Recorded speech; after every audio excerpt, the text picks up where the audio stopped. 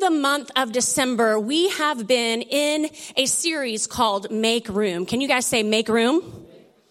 And we have just been focusing on clearing out the clutter of the season and just slowing down our hearts and being intentional to make room for Jesus in our lives and to make room for the Christ of Christmas. And you know, as I began to just think about those words, make room, I thought about this illustration. So how many of you have ever flown on Southwest Airlines? Anybody ever flown on Southwest? Now I like to fly on Southwest because they're usually like a little bit less expensive than some other airlines. And for some reason also, to me, the flight attendants on Southwest, they're just more cheerful and they're just friendlier. And so I like to fly on Southwest, but the one thing I don't like about Southwest is you don't have assigned seats, okay? And so I've got to tell you that can get a little bit crazy sometimes because people will get absolutely vicious about getting their seats. It can feel a little bit like the Hunger Games up in there. Does anyone know what I'm talking about? Like, it is a little crazy. And one of the things that I notice that people do, and if I'm honest, I probably am one of those people as well, but here's the thing. Is you want to get on a row that's not completely full, right? Like, that's the best way to fly is if you can leave that middle seat open, you know, and you can kind of spread out and put your things there. And so here's what people do is they rush in to get their seats and they sit down and then they put like their purse and they put their backpack and anything that they have on the seat next to them just to make it look like, you know, this room is full. Or this row is full. And then they kind of like make their shoulders really broad and take up as much room as they can in the seat. So like people, they know like that row is full. And then they avoid eye contact at all costs. Because if they make eye contact with the people that are walking down the aisle, that person might ask to sit in your row. And so you just got to put your AirPods in. You turn your face towards the window and stare. There's nothing out the window to stare at. Like, you're still on the tarmac, but you are focused because you just like, you want people to know that there's no room here, right? There's really no room. And I don't blame them. I probably do the same thing. I mean, no one wants to sit next to Chatty Cathy or Bad Breath Bob. Like, no one wants to do that. And so I don't blame them. They're just like, there is no room here. But then, in contrast, think about, you know, if you're going somewhere with your friends or your family, and maybe you go into that crowded restaurant and, you know, they try to split you up, but you're like, no, we don't want to split up. We want to sit all together. So what do? You squeeze into the booth and you make room, right? Or maybe even you bring up a chair and you add an extra chair at the end of the row because you make room. And here's the one thing I know today is that we will always make room for the things and the people we love. We will always make room for the things and the people that we love. And so this morning, I just want you to ask yourself this question. Does my life and my schedule reflect my love for Jesus? Does my life and my schedule reflect my love for Jesus? Have I made any room for him? Have you made any room for Jesus? Let's pray this morning.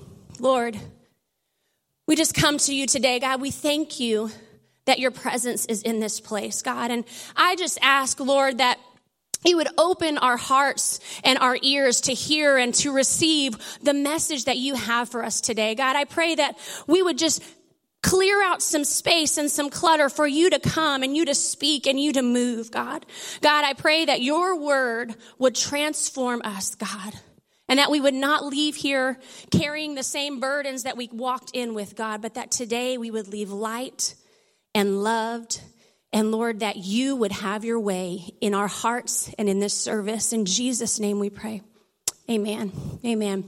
Well, our text for the series that we've been in is found in Isaiah chapter 9, verse 6. So if you have your Bibles, go ahead and let's turn there together. If you don't have your Bibles, you can also follow along with us on the screen. So again, it's Isaiah chapter 9, verse 6 today. And it says this, let's read it together. For a child is born to us, A son is given to us, and the government will rest on his shoulders.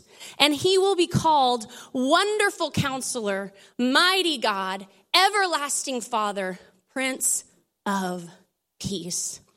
And today we are going to be focusing on that part that says everlasting Father. We want to make room for the everlasting Father. And before I dive in, I just kind of want to clear up any confusion that there might be about this verse and specifically this name, everlasting Father. In this scripture, this is not referring to the first person of the Trinity, God the Father. Isaiah has not jumped subjects here. He is still talking about Jesus, the Messiah. But what he is speaking about is a characteristic or a quality of Jesus. And he's talking about how Jesus is going to treat and relate to his people. And so Isaiah is telling us here how the Messiah is going to act towards us, that he is going to be fatherly towards us. He's going to treat us like a father would his children. It's also important to notice that word everlasting here is not referring to the eternal nature of the Messiah, although he does have an eternal nature, but rather it's talking about the never-ending nature of his care. And so it might help us to grasp this even more today if we thought of it like this, like Isaiah is saying the Messiah, Jesus, is going to come and he is going to be fatherly towards us forever. His father-like care will go on and on forever. How many of you know that is some good news this morning? That is some great news today. And so I want us to look at a few attributes of an everlasting Father. And I know that all of us have very different experiences and definitely different perspectives when it comes to fathers. Some of us have been very, very blessed to have incredible, amazing fathers, while others of you may have experienced abusive or absent fathers. But I don't want us to get caught up today in what your earthly father was or wasn't, because today we're talking about the fatherly characteristics of Jesus, who treats us not only as a good father would, but as a perfect Father would. He's a perfect Father. And so the first attribute of the everlasting Father that I want us to see today, number one, is that he is our protector. He is our protector. You know, there are some certain Native American tribes that they have a rite of passage for their teenage boys. And at the age of 13, they take the boy, they blindfold him, and they lead him to a really deep in the woods, a certain spot in the forest. And he's forced to just sit there with his blindfold while everybody else walks away and goes back to camp. And the boy is required to sit there all night with his blindfold in place. And he's forced to listen to all the sounds. Can you imagine the sounds in the forest? The leaves crackling, and you're blindfolded. You don't know what it is or who it is, and it's scary. And he's forced to sit there until the warmth of the morning sun. And then when he feels the sun on his face, he can remove his blindfold.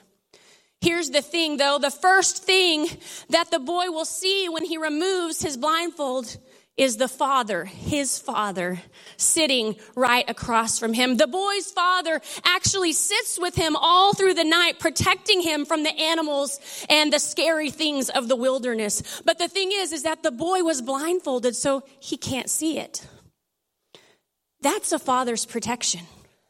That's what Jesus does for us. I don't think we will ever even begin to know on earth how many times we have experienced the Lord's protection and how many times we have thought that we are all alone, left to fend for ourselves in the wilderness. And yet Jesus was there all along, protecting us from the enemy. In Psalm 139, verse 7, it says, "Though I am surrounded by troubles, you will protect me from the anger of my enemies. You reach out your hand, and the power of your right hand saves me." In Psalm 23, verse 4, it says, "Even when I walk through the darkest valley, I will not be afraid, for you are close beside me. Your rod and your staff protect and comfort me. A father's instinct is to protect his kids. You know, I remember last year, our daughter, Ellie, was having some issues with a boy at school who was bullying her. And of course, she went to the teachers and the counselors to tell them what was going on. And thankfully, they stepped in and they helped navigate the situation.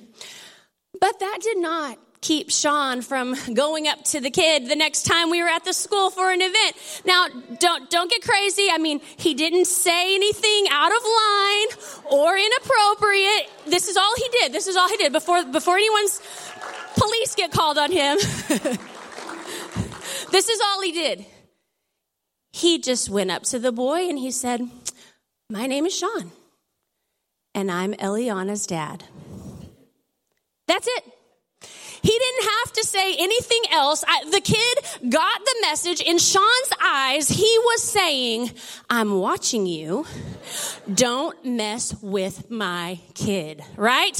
And that's what Jesus does for us. He goes before us and he is protective over us. And he tells the enemy, "Don't mess with my kids." Our everlasting Father is our protector. The next attribute I want us to see about our everlasting Father is that he is our provider. He is our provider. You know, a father delights in providing for his children. It is his pleasure. In Matthew chapter 7, we're going to read verses 9 through 11. It says this: "You parents, if your children ask for a loaf of bread, do you give them a stone instead? Or if they ask for a fish, do you give them a snake? Of course not. So if you sinful people know how to give good gifts to your children, how much more will your heavenly Father give good gifts to those who ask him?" Let's read another verse in 2 Peter chapter 1, verses 3 through 4. It says this: "By his divine power, God has given us everything we need for living a godly life. We have received all of this by coming to know him, the one who called us to himself by means of his marvelous glory and excellence. And because of his glory and excellence, he has given us great and precious promises. These are the promises that enable you to share his divine nature and escape the world's corruption caused by human desires." You see, one of the synonyms for good father is provider. As a good father, the Lord provides for us. One of my favorite verses, Philippians 4:19 says, "And the same God who takes care of me will supply all your needs from his glorious riches, which have been given to us in Christ." You know, last week we talked about Jesus being a mighty God. And because he is mighty, that means that he is able to fulfill all of his promises. He is able to meet our needs. But today, knowing Jesus not only as a mighty God, but as our everlasting Father, shows us that not only is he able to meet our needs, but he is willing. He's not just able, he's willing. He actually wants to meet your needs. You know, I can remember on more than one occasion when Sean and I were in our early years of marriage and ministry, and you know, we definitely just did not make a lot of money. And a lot of those years, we were just barely getting by. And if anything major happened, if there was an emergency that came up, we just did not have the money to cover it. And it wasn't because of poor money management. There just wasn't any money to manage. Anybody been there, right? Like, I'm sure you can all relate to what I'm saying. And I can remember a time when our car broke down, and it was actually going to cost more to fix the car than the car was worth. And so we didn't have the money to fix it, and we definitely did not have the money to get a different car or a new car. And so my dad came to us, and he gave us a car. And I mean, it was just the most incredible blessing. It was something that we knew there was no way we were going to be able to work it out. And yet here comes my dad. And the crazy thing is I remember looking at him and I remember seeing the pure joy and the love in his eyes as he was able to provide for us something that he knew we couldn't do on our own. You could see how happy it made him. And I think that that's the way that Jesus sees us. Like a father who gets to provide for his kids when he knows that there is no way that they could do it on their own. You know, it's not just cars and tangible needs that he provides, although he does that as well, but he provides for us in so many ways. He provides words for tough conversations. And he provides guidance for difficult decisions. And he provides comfort in times of heartbreak. And he provides opportunities for us to make a difference and to live out our purpose. And he provides healing for us mentally, spiritually, emotionally, and physically. And he provides relationships for us to offer support and to help us grow. And he provides strength when we feel like we just cannot go on. Our everlasting Father provides everything we need. Now notice here I said everything we need. He doesn't provide our every greed. Amen? And sometimes what we think we need is really not it. And sometimes when we think we need it is really not it. And so as a loving Father, he redirects and he sends us what we really need in sometimes unexpected ways. And at his right and perfect time, he always provides. The next attribute I want us to see about our everlasting Father is he is our preparer. Everybody say preparer. I had to look that up and make sure it was a real word. And it is. And so I'm not making up any words like Pastor Sean likes to do. That is a real word. It's just one that we don't use very often, but he is our preparer. You know, a good father prepares his kids to be successful. You know, good fathers, they don't just send their kids out in the world to just figure it out on their own. But how does a father prepare us? How does our everlasting Father prepare us? Well, he prepares us through discipline. By providing boundaries for us. You know, good parents know how and when to say no. And they don't just give in to every whim and every desire that their child has. And they don't just bail them out of every situation without facing consequences. You know, it might seem harsh or mean to the child at the time, but a good father sees the bigger picture and knows that they're not being mean, but they're actually just disciplining. They're actually preparing their children to grow and mature. And in the end, their kids are going to be much better off because of it. Well, it's the same with our everlasting Father. In Proverbs chapter 3, verses 11 and 12, it says this: "My child, don't reject the Lord's discipline, and don't be upset when he corrects you. For the Lord corrects those he loves, just as a father corrects a child in whom he delights." You know, discipline is often talked about with just such a negative connotation, right? It has this like kind of bad taste in our mouth, like discipline. But discipline is actually just preparation. Discipline is preparation. It is a good thing. You see, Jesus cares enough about us that he wants to get involved in leading and directing our lives. He is interested in developing our character. You know, there are often times in life when we walk through situations and we just don't understand and we aren't always aware that these situations are meant to prepare us for what's to come. I can remember in high school, I played a lot of sports, volleyball, basketball, a little bit of softball. And I can remember in the very beginning of the season, our coaches would schedule us to play teams that were just way out of our league. Like they were bigger schools than we were, and they had stronger programs than we had, and just overall they had more skill. And honestly, it wasn't always fun to play these teams. There were a lot of times where we got the beat down. But something would happen week after week as we began to play these tough teams. We began to level up.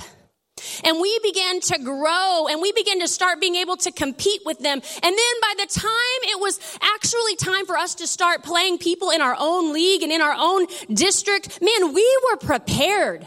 By that time, we could walk on the court with confidence in our ability to win the game because we had played much tougher teams and we had grown in our skill and we were ready. Well, some of you have been walking through some tough stuff and you feel like you've been getting the beat down.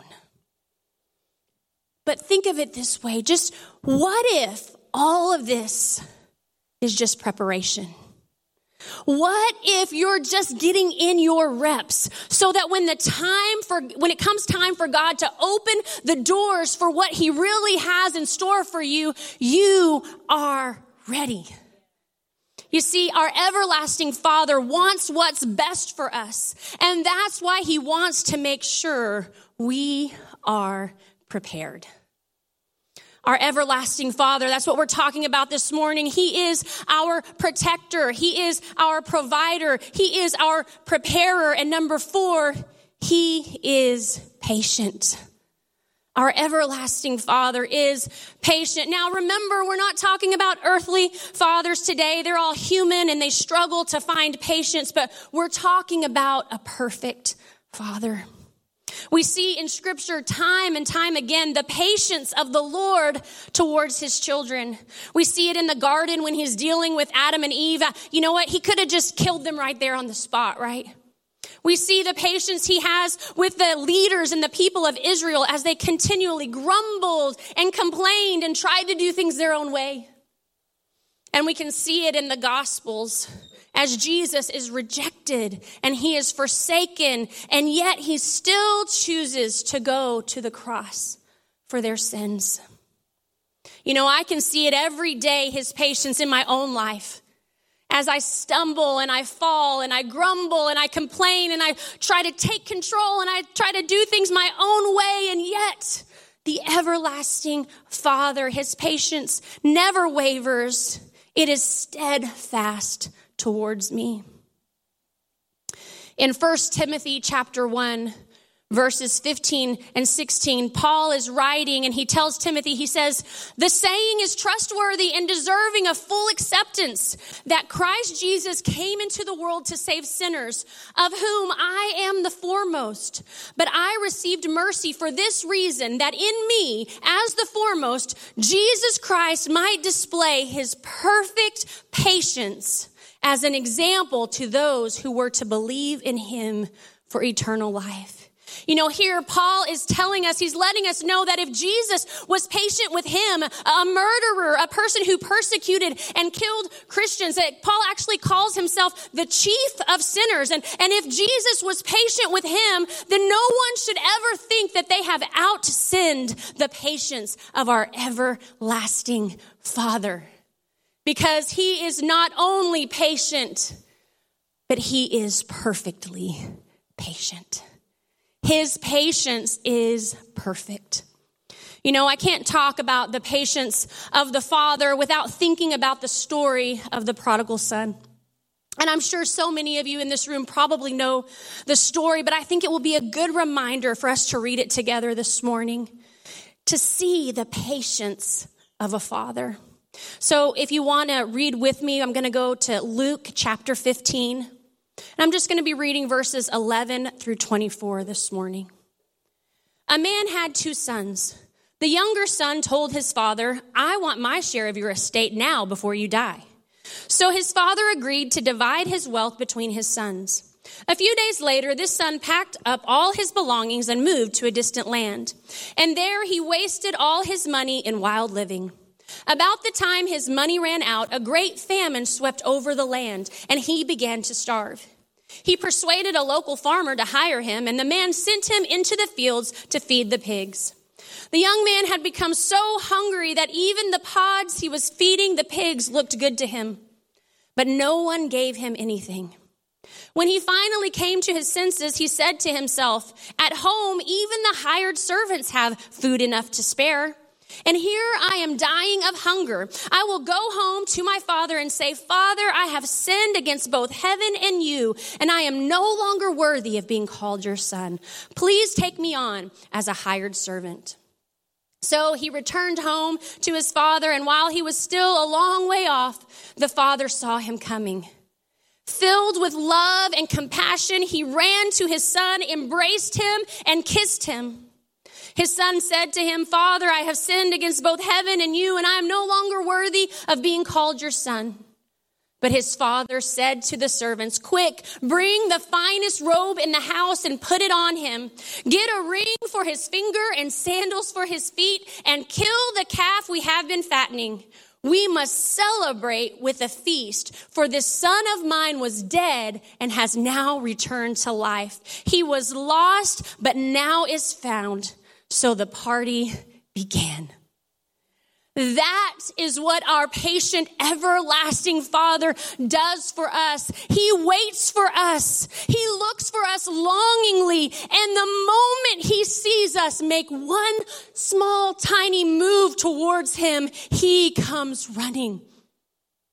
He is our patient, everlasting Father. The last attribute of the everlasting Father I want us to see this morning is that he is present. He is present. In Matthew chapter 1, verse 23, the angel appears to Joseph and tells him, he says, "Look, the virgin will conceive a child, and they shall call his name Emmanuel," which means God with us. Here's the thing. Emmanuel means so much more than just Jesus is coming. It also means Jesus is staying.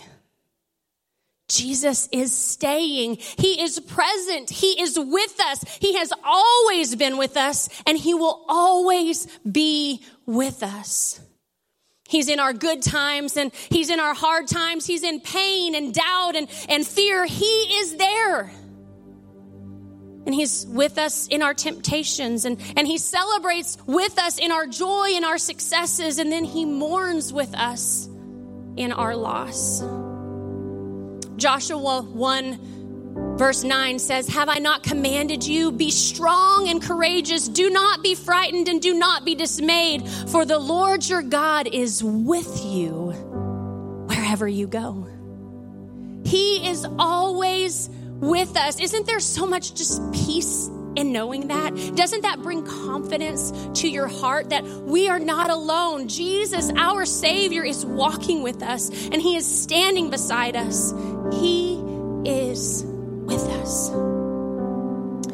I heard a story of a young boy who had lost his father, and he was now an orphan.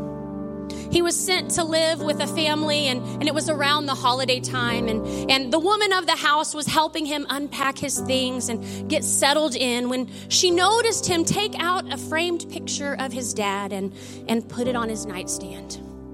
The woman was trying to make the boy feel welcome, so she asked him, "What would you like for Christmas?"